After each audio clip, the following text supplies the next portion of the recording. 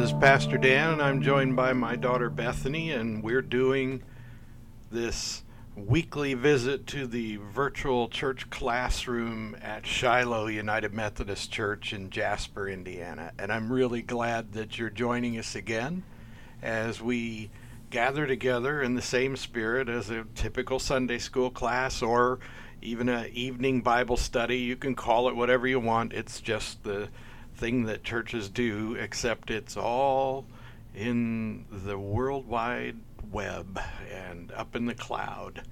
And it's good that we talk about ethereal things while we're visiting together in the cloud. This is episode 21 of the Mere Christianity Bible study, a book study rather. And we are on book 3, Christian Behavior, chapter 10, Hope. And this episode is being recorded on August 11th at 5:20 p.m. All right, Bethany, so we're at book 3, chapter 10 now, and the topic is hope. So hope is the next of the theological virtues. So what does C.S. Lewis say hope is? Well, he says that we're supposed to be looking ahead to the eternal world, and that's what hope is, which I think is pretty interesting because, and he mentions that some people say this, but there are people out there that I've heard say that Christians have their head literally in the clouds and aren't, yeah, like you just said. And I just said all that. And don't focus on earthly concerns, earthly issues, but he points out that that's the whole point of the virtue of hope, is to look forward to the next world. It's not wishful thinking. We're supposed to be fixing our eyes on heaven and our thoughts on heaven. So is it safe to say that hope isn't, according to Jack, hopeful or wishful thinking? Right. It's not escapism. It's not wishful thinking. And he points out really beautifully that the people who do the most, if you look at history, the people who have done the most for the world we live in are the ones who have their minds most firmly fixed on heaven. You know, I read something along those lines several years ago, and it's really shaped me in certain ways because it's true. The most famous Christians, if that isn't something that sort of cancels itself out, right. But the best known, world changers in Christian history, the John Wesleys, the people like that, they are people that when you read their work and listen to them are always fixed on heaven. They're always thinking about heaven. And it isn't the hope of dying and going to heaven. That's not what they're fixed on. They're not fixated on getting ready to be in heaven when they die, which is what the critics would assume they're doing. It's foolish to assume that it's so simple and trite. They're fixed on kingdom matters. They're fixed on worshiping God in the present, and they do that because they believe they're under the authority of the kingdom of heaven and not under the authority of the kingdoms of the world. And I think that makes all the difference. And people just don't really understand that. Well, one of my, going along with this, I guess, one of my favorite songs, which I can't think of the name of, it's a popular Christian song that came out a few years ago, and I kind of made it there's a line in it that I kind of made my mantra, being a Christian counselor in a school that is a public school, which means I can't just openly express that. But there's a song that says, God put 1,000,000 doors in the world for his love to walk through, and one of those doors is you. But then they also say, with every act of love, we bring the kingdom come. And I think that's the whole point of hope, is that we are on earth, we're present, we're going to do things, but we always are supposed to have the kingdom in mind and bringing the kingdom to earth. So yeah, no, it's not like you said, just hoping you get to heaven when you die, so thinking about that. That's not the point of this. Well, and I been reading some stuff lately that's really, ramping up my understanding of these things, and it's really important to understand that changing the world isn't our job per se. It's not how we go about trying to create justice and righteousness among the nations. It's not about how we do that. It's not about us using our kingdom virtues and our kingdom comprehension, our desire to bring about the kingdom of God. That we're not trying, when we say we're trying to make disciples of Jesus Christ for the transformation of the world, we really don't mean that we're going to create an organization that changes the world. Although I believe a lot of people sort of assent to that idea, right. that they think that the idea is to outnumber the evildoers or something and change the world. Mm-hmm. I think I was preaching about this a couple of weeks ago, because I said, on one hand, Jesus is heading up to Jerusalem, and he's got his Galilean friends who are saying, "Sure, we'll whip up on him with some great miracle power." And the Samaritan friends are saying, "Wait until we've gotten a big enough army together, and we'll get them that way." And the reality is that Jesus says that neither one is how I do things. Mm-hmm. He's really saying we change the world simply by having a majority of the people in total submission to Christ, and then in doing that, we're living out the kingdom reign of Christ mm-hmm. by simply being kingdom people. Yeah. So anyway.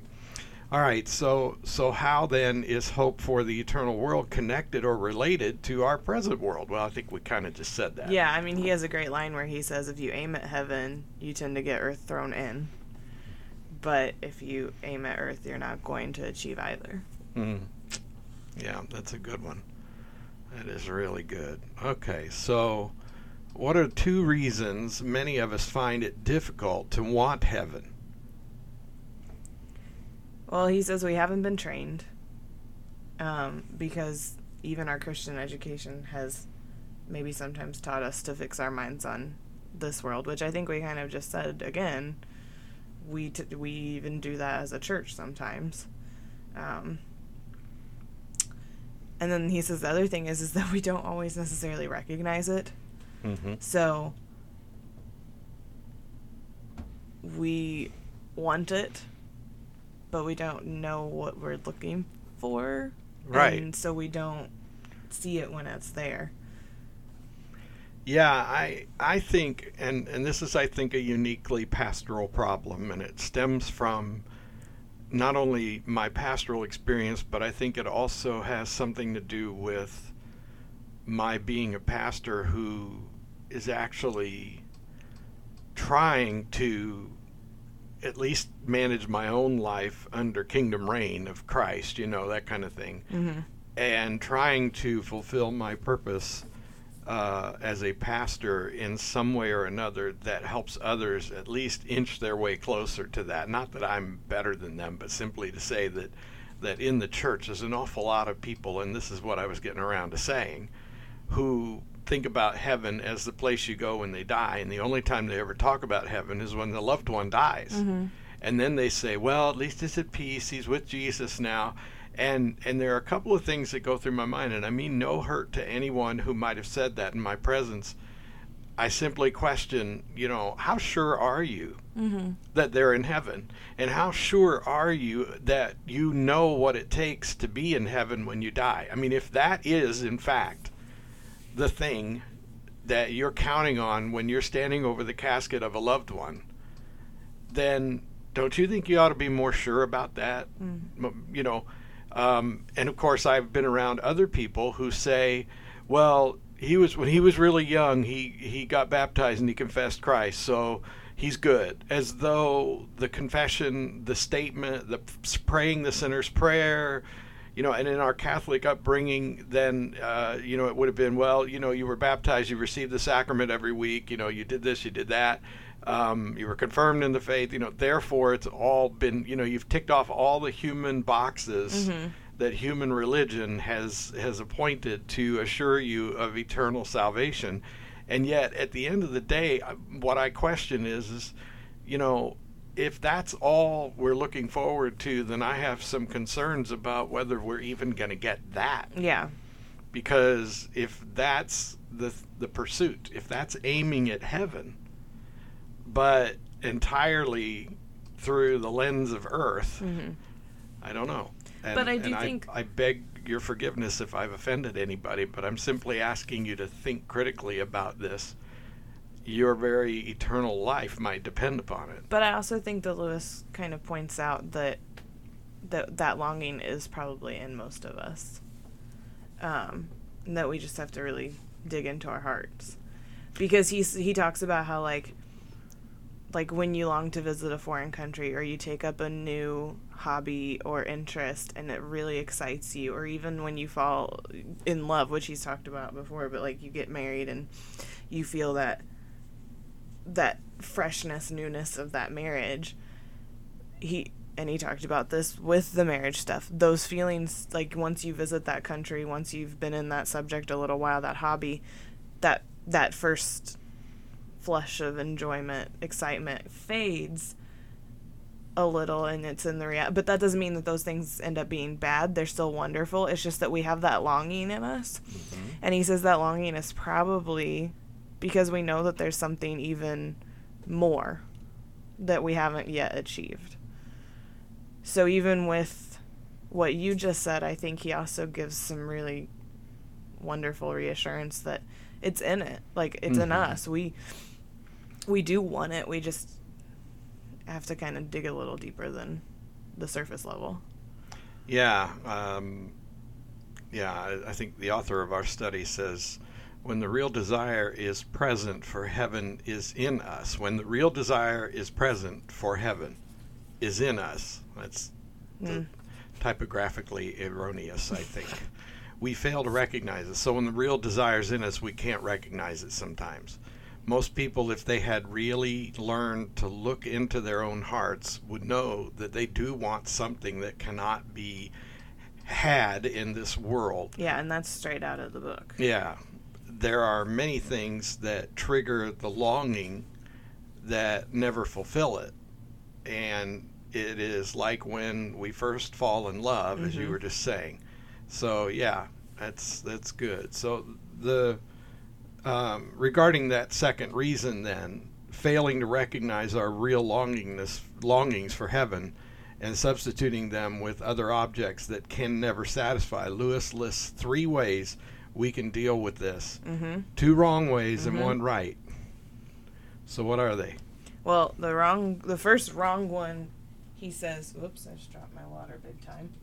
Sorry. Now, keep your mouth by that microphone. Becky will be disappointed. I know, I'm sorry. I knocked my water bottle over. I had to fix it. Hi, Becky. Thanks for listening. Bethany's keeping her mouth close to the microphone.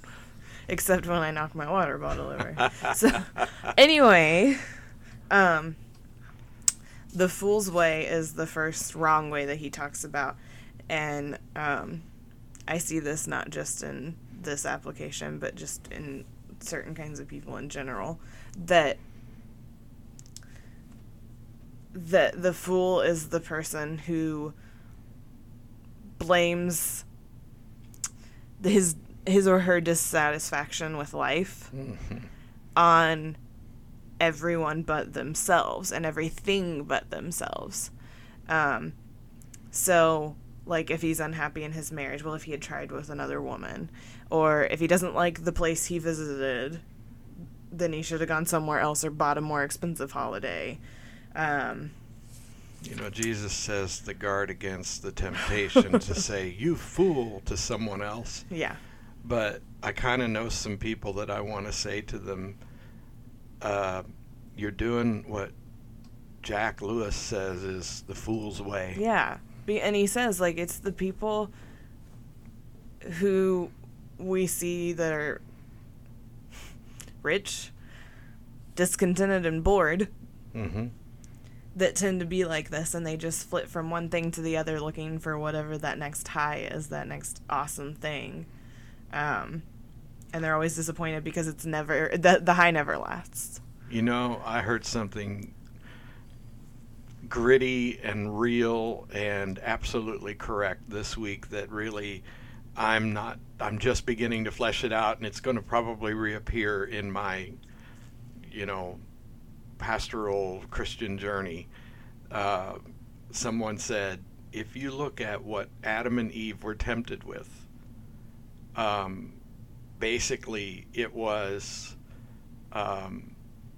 temptation of the mind, a temptation of the gut, and a temptation of the lower extremities. It was, like I said, it was very guttural, but it was basically Satan rules the world, and the way of the world is all about those three things. Mm-hmm. Filling your stomach, pleasing your eyes, Mm-hmm. and that sort of satisfies your like, the mind is the source of pride, the eyes are the source of that lower instinct. Well, and if you go back to the pride chapter, you can apply that to Adam and Eve too, because Sure. it talked about how the devil is sneaky and he'll get to you through lesser Mhm. sins, like Well, eating. so he presents the forbidden fruit Right. to Eve, and he says, look, see how beautiful it is. Mm-hmm. And then he says, taste, see how it Mhm. satisfies. And then he says, basically, did God really say? Right. You know, So he starts out small and works his way, and it's like what Lewis said, that Satan is laughing when we attempt to do better with certain sins and allow pride in. what's Through really that, fascinating? When Satan tempted Jesus, he tempted him with the same three things. He tempted his stomach. Mm-hmm. He tempted his desires, Mm-hmm. and then he tempted his pride. And it's exactly what did get through to Adam and Eve, but Jesus didn't take the bait. Yeah. And I don't know. I think it's all. So this is the fool's way. Yeah. The fool's way is to take Satan's bait that is dangled before him. I was out fishing the other day, and I've never quite remembered exactly how it was put by the certain comedian, but I just had to laugh because you can call it fishing if you want, but it's really all about trying to trick a fish into biting your hook. And that's what you're doing. You're going out there trying to outsmart a fish. Mm-hmm. And there's nothing wrong with that. I mean, it's great fun. I mean, it can't be any worse than chasing a little white ball around on a grassy green somewhere, and a variety of other hobbies that people have. But at the end of the day, fishing, I can relate so many things to Scripture, because it's not fishing with nets like Jesus' disciples did. The kind of fishing I do is tricking fish and trying to get them to bite your hook. And then you reel them in and consume them, or in my case, most of the time I catch and release. But Mm-hmm. even then, they've had a traumatic experience they won't soon forget, except for the fact that some people say that fish have very short memories, so maybe they will soon forget. I don't know. That's neither here nor there. It's just interesting because Satan's out there. Jesus said he's like a lion roaring all the time, and all of that's true. But what's really interesting is that he's like a really crafty fisherman who's out there, Mm-hmm. dropping lures and trying to catch you. And the water was kind of muddy the other day, so it occurred to me that a brightly colored lure would probably be more enticing to the fish because it would be easier for them to spot in the murk. I did get a pretty strong hit when I did that, but that guy was smarter than that, because he hit it and then realized that it tasted not like something real, and he let go before I had a chance to hook him. But isn't it interesting? Mm-hmm. The eyes. It's fascinating to realize that the eyes are far more likely to cause you to sin than the ears. Mm-hmm.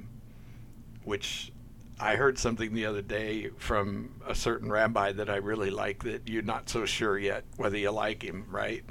We just disagree on some things. But you know what he said that's really fascinating? He said if you look at the statistics, conservative talk shows on the radio are ruling the airwaves, and radio is a very conservative, majority-wise run business. But if you look at the visual arts, if you look at television and movies, those people are predominantly more liberal in their political orientation. And he said it's just really interesting that those things that appeal to the eye, the more liberal-minded people really have a lot of control over, but they can't break into the audio market, because in the audio market we think. We use our brains to interpret what we're hearing, and we visualize it.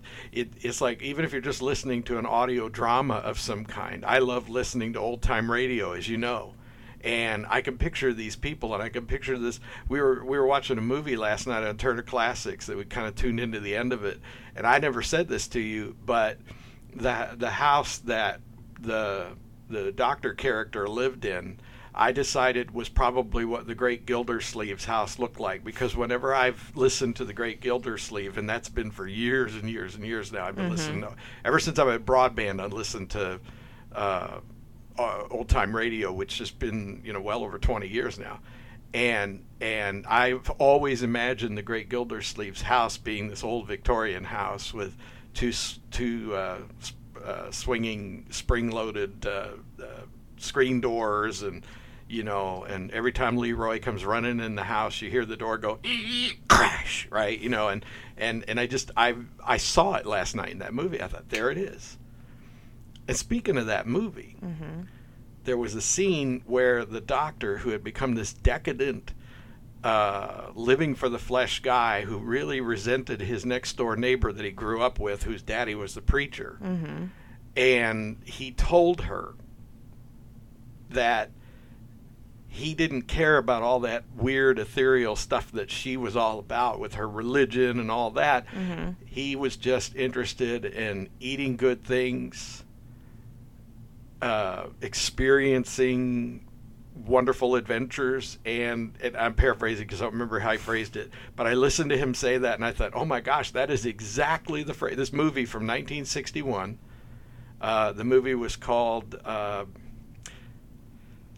Smoke and well, anyway, Summer, Smoke and Summer, or something like that, or Summer and Smoke, or maybe something maybe Summer and Smoke. I don't know. It was really just I'm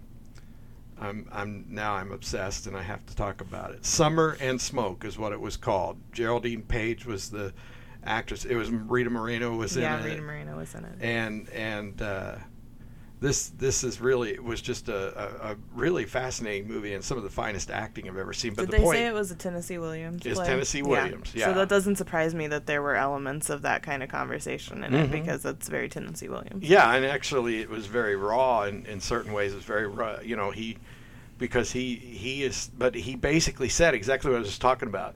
He said, honey, I don't want your religion because it doesn't let me have what I want to eat. It doesn't let me have what I see.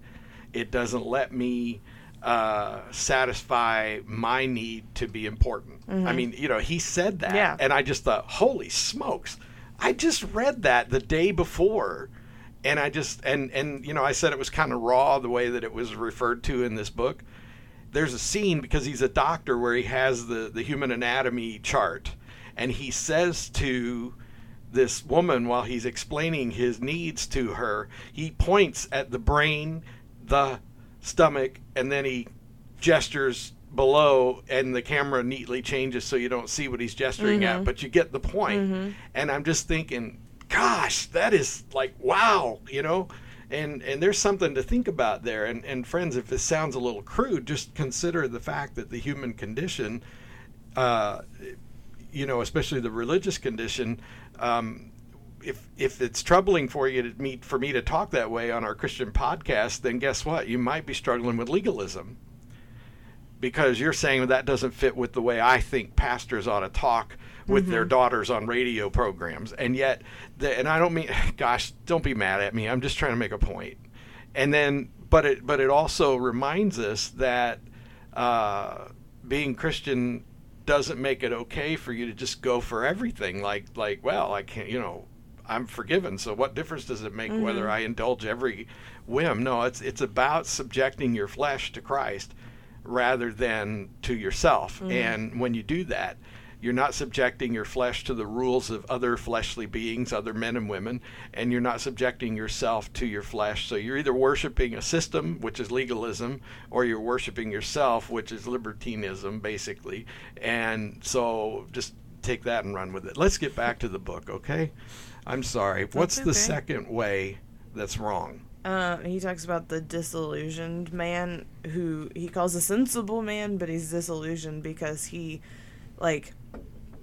just gets to the point where he says, oh, it was like, it's nice to think that there's something so great ahead, but I've given up on all that. That's childish thinking.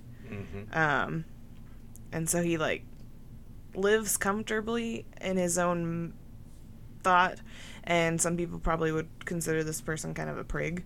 But he for the most part is pretty comfortable. The problem is that because he's comfortable, he kind of loses track of the fact that there is something good to look forward to. I love this. Lewis says he decides that it's all sort of transcendent, and therefore it's somehow moonshine and rainbow chasing. It's moonshine and rainbow chasing. Chasing that rainbow's end, yeah. Yeah, I love it. And so they just don't expect much, and boy, I think there's plenty of that around too, even in churches. So finally there's the Christian way. Yeah, so the Christians say that if we're born with certain desires, we wouldn't be born with certain desires if satisfaction of those things wasn't in existence too. Right.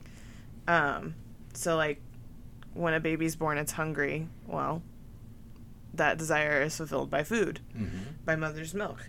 He mentions a duckling wanting to swim. Guess what? There's water. There's a pond. It can swim. So just the things that we feel, including this longing for heaven, if we feel that, that's probably because we're meant to have that satisfied. So he says, if you have a desire that no experience in this world, can fulfill, then the logical explanation is that it's a desire for another world. Which kind of goes back to you saying, Mr. Spock might actually be able to be converted because this is super logical. Yeah. And I was this week I was also absorbing some other learning along these lines, and it's really remarkable because I'm hearing in my mind the voice of a person who was very devout, but dare I say a very legalistic, systematic Christian, and I remember her saying one time to me that she was really glad that there will be no marrying in heaven, or there won't be any married couples in heaven because, a lifetime with me will be about as all her husband could take, yada, yada, yada. And I was thinking, I've never been convinced that that's true. And some of the learning I just recently obtained was along the lines of that's not what the Bible says. The Bible says the angels don't do that. Angels weren't designed to be in those kinds of relationships with each other, but we were.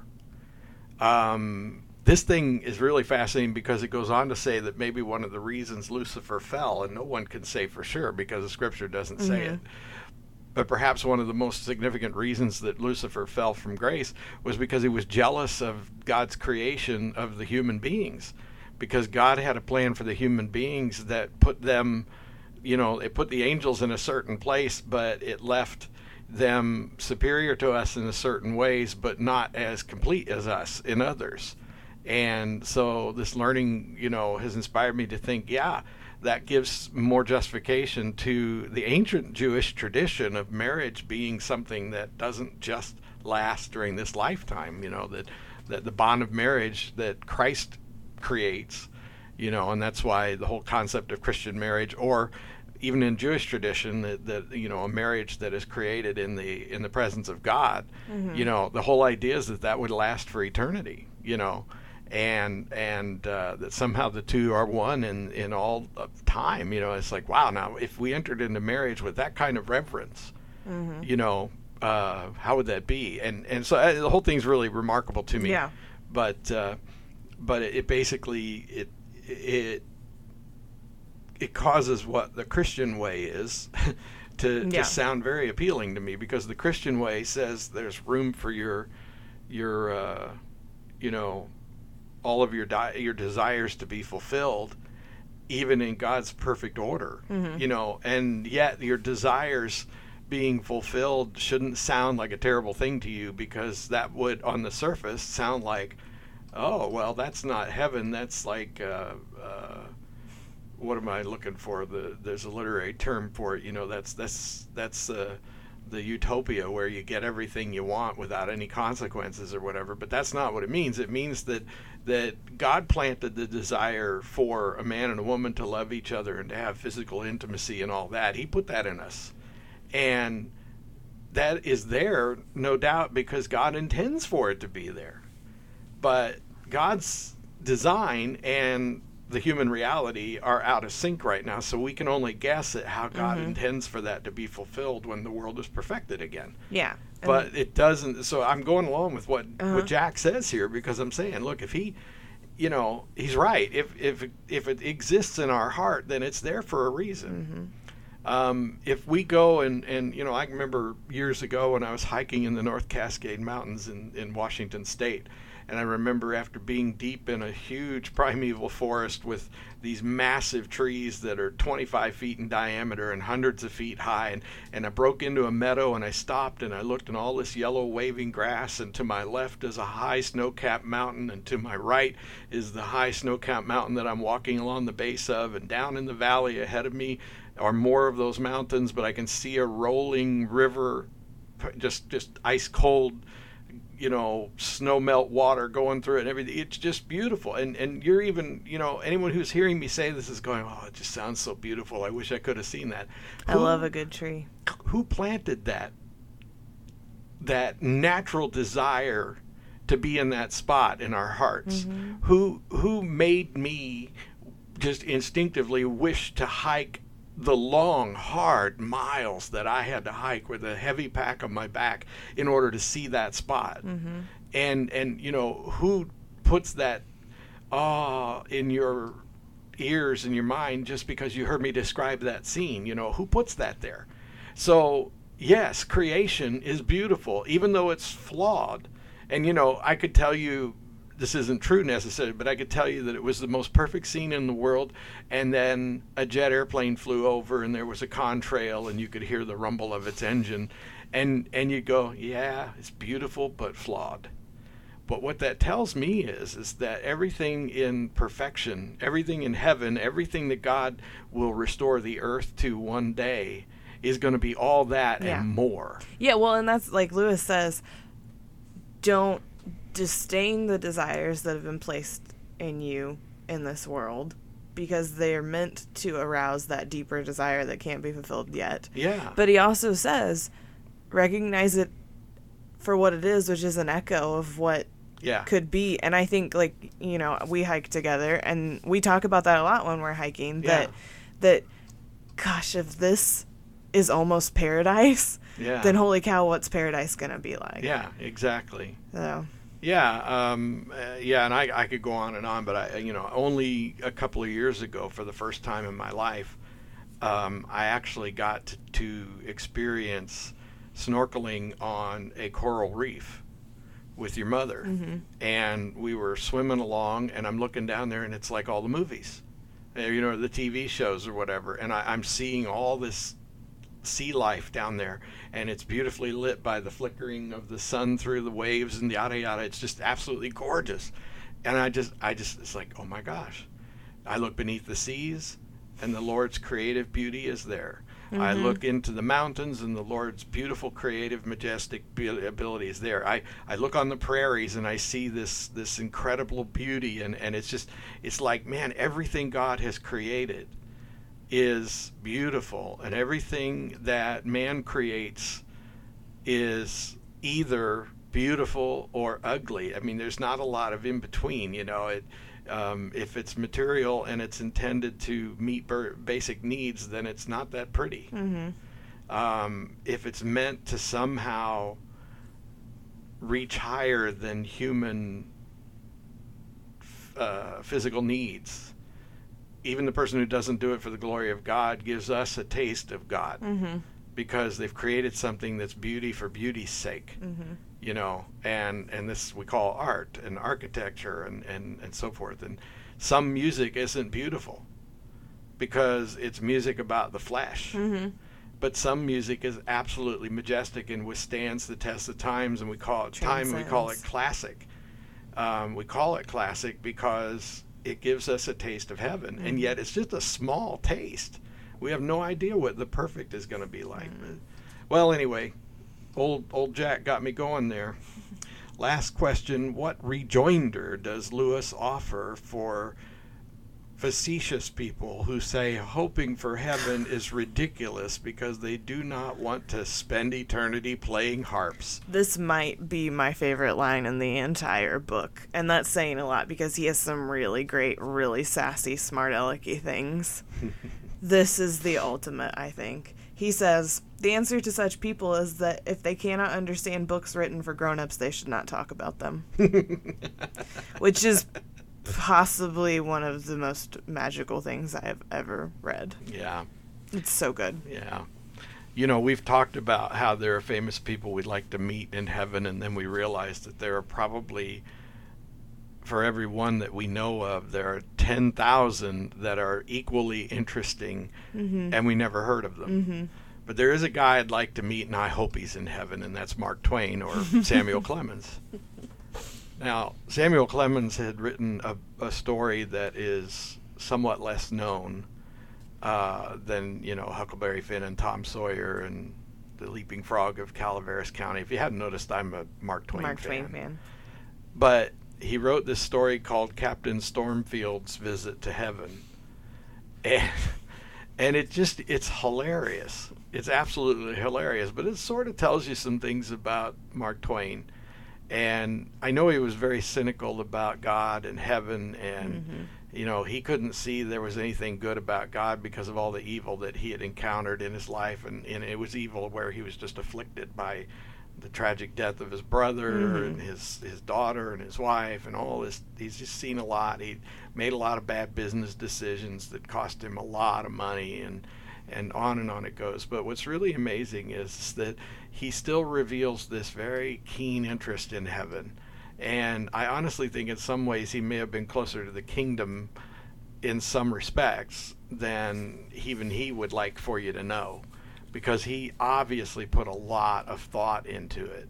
And this Captain Stormfield's trip to heaven is hilarious. And there's a line in there where Captain Stormfield basically says, I decided to chase that comet all over the universe because the thought of playing harps and sitting on a cloud with a halo just sounded really boring to me, and I didn't want anything to do with it. And then while he's chasing the comet, he gets bored with that, and he goes to heaven, and he finds out that while he was chasing it, he actually got to the wrong heaven, and it's just very funny. Part of me would like to think that he was coherent enough at the end of his life to know. So you mentioned the comet, and I was sitting here thinking, like, if that's not just, to me, evidence of the majesty of God, he was, so for those that don't know, he was, like, one of the kind of interesting facts about him is that he was born the night that... Yeah, the year of Halley's Comet? Halley's Comet. And... I've heard both. I don't know there's I don't know that there's what the right one is. But anyway, it only comes around every so many decades. And he died the same day that it had come back around. Like, well, within and the same... It actually appears for several days, actually several weeks at a time. But it just... So, in the season of Halley's Comet, and I just... he was born, and in the next visit, he died. And this is, it's a long span between visits. Like, it's not... 70-something years.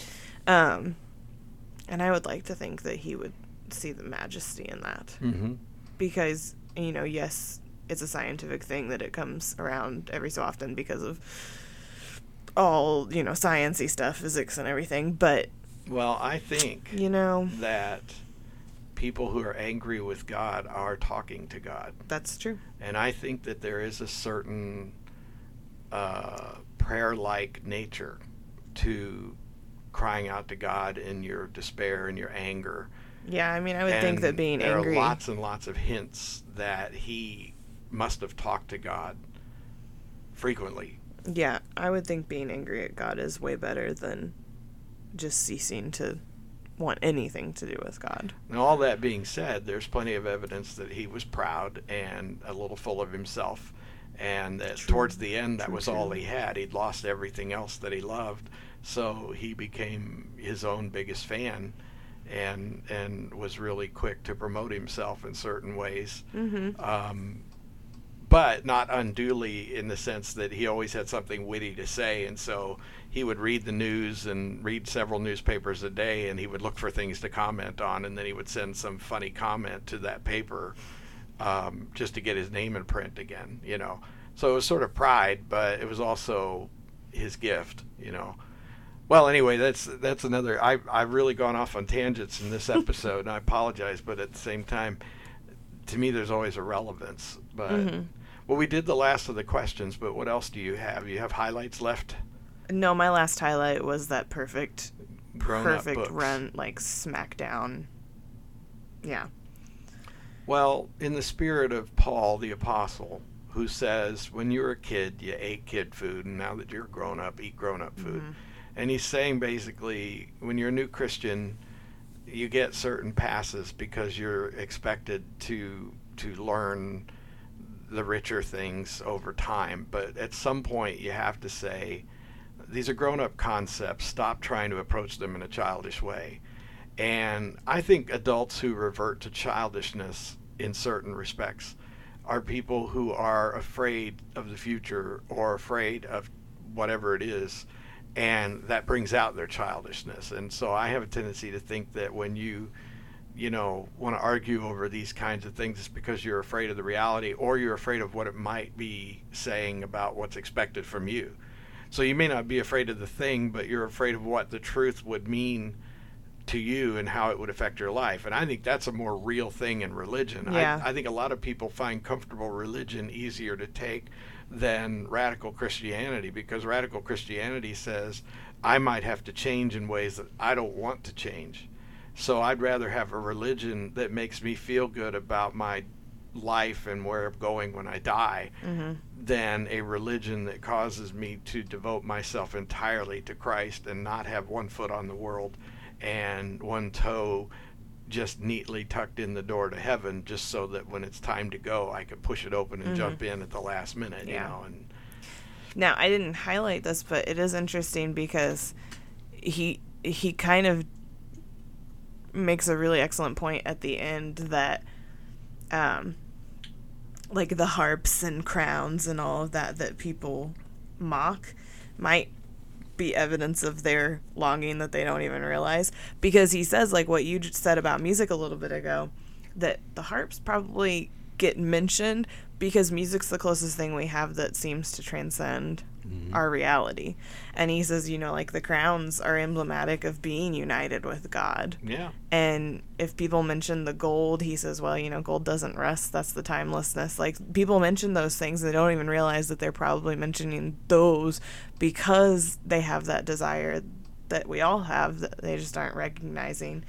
And he says, they're symbols. They're not to be taken literally, because if we're taking things literally, then we would also have to take literally that Christ said to be like doves, and that might mean we need to lay eggs, which we probably don't. That is a good C.S. Lewis. He's just so funny. sad. Like, and honestly, again, maybe going off on a tangent, but when I listen to people talk, there's a lot of foolish things they say. Mm-hmm. And I'm not just talking about in church, I'm just talking about life in general. In fact, I'm really thinking back to those days when I wasn't a professional clergy person, when I worked in an entirely different field, and I was around a lot of blue-collar people, a lot of working people, and God loved them. I don't mean any disrespect, but they had real simple answers for everything. Indulge the flesh because, being a Christian prude isn't any fun at all. Right. I'd rather laugh with the sinners than cry with the saints. I'd rather be in hell where all my friends are. And it's like, these are foolish things to say. Yeah. Not to say that Christians don't say, or legalistic Christians anyway, don't say foolish things, because they do. The Mm-hmm. Tennessee Williams play, that we watched. I mean, it's sort of expressing the difference between these two people, and in the end, he finds a more authentic expression of religion, of Christianity than even she had, and she becomes so disillusioned that she gives up her Christianity. Yeah. And wants to indulge her flesh. And what's ironic is that he's actually had to go to the depths in order to find true Christianity, and she has to give up her legalistic, holier-than-thou Christianity and indulge her flesh, and presumably will eventually realize what the real Christianity is. Mm-hmm.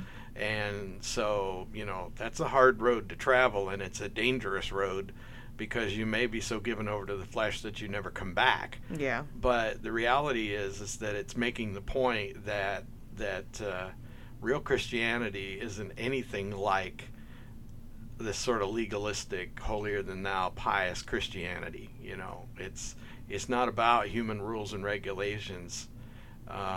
It's about being altogether human. Mm-hmm. And altogether Christian. Yeah. Well, that's pretty good stuff, and I think we've had another good one here, Beth. I think next week, or next episode, will be episode 22, and it'll be book 3, chapter 11 on faith. Mm-hmm. And you and I were talking about how we might be able to do faith in one episode, because there's actually 2 chapters. There's 2 faith chapters. But yeah. I think we went kind of long on this one, and I didn't think we would, so it's hard to tell. Yeah. But we might be able to do it. And if you're really astute listeners, and all of our listeners are, It's true. Because we've had all the indications of it, you may have noticed that we've been recording these way ahead of delivery time for us. Yeah. Because we've been really, saddened by the fact that we get behind. Yeah. And so what we've been doing is trying to have one already queued up and ready to download to you on Thursday evening, and then we're going to record one for the following Thursday evening. So we're actually trying to work ahead like that so that we can promise you that you're going to get something every week. Yeah. But don't let that stop you from commenting and sharing things that would be great to share on the podcast, because when we get them, we will definitely include them in whatever we're currently recording. Yeah, our friend Jenny's back, and she's starting to write some good stuff She's again, got some just good like stuff she again. always does. Yep. She has a really good one about the charity episode. Yep. On there right now. Yeah, and so if you visit the Facebook group, you get to see really wonderful additional comments like that are really good for our thought and really help us in this whole critical thinking journey. Well, okay, so here's the standard end of the podcast shtick. I hope you're going to church somewhere, and I hope that you're with real Christians trying to live under the authority of Christ. I hope you're going to a church where the Bible is taught by a pastor who is committed to Christ and lives in a way that shows that they're really serious about their relationship with Christ too. I hope that if you are in the Jasper area, you'll come and see if that's what's going on at Shiloh. I think you will. And TGIW. Wednesday nights, yeah. But by the time you hear this, it will have already happened. That's okay. We'll be getting started, and yeah, I hear that there's going to be a Wednesday night offering, including that rabbi I sometimes disagree with. So class could be real interesting. Well, it's me using his material. So yeah, it'll be, not so much him teaching, but myself. Right. But listen, visit the Shiloh website. It's all there. Links to all this information is there. You know what? I'm at first I hadn't really wanted to do this because I was afraid that it would be unfair to those who are outside of our community. But I'll tell you what, you ought to get the Shiloh app, even if you don't go to Shiloh. And you can just go to the App Store and just type in the search Shiloh, Jasper, Indiana. It should come up, and you'll see the Shiloh logo, which is on this podcast page. You'll see that. And if you get that app, you can find out about all these things, and you can get in touch with me, and there's just a variety of things you can do. But if you don't do that, well, send us an email, give us a call, come by and see us. Visit the Facebook group. These are all things you can do. So final word is that if you want to get that app and you just want to click through a bunch of things, well, just go to shilohum.org. That's SHILOHUM.org. And all the links to get you to those places are there, and including how to get the app and everything. So just start by visiting our webpage, because we try to make that the best entry point that we can. For now, I want to thank you for listening. You honor Bethany and myself, and we love you, and we're praying for you. God bless you, and bye.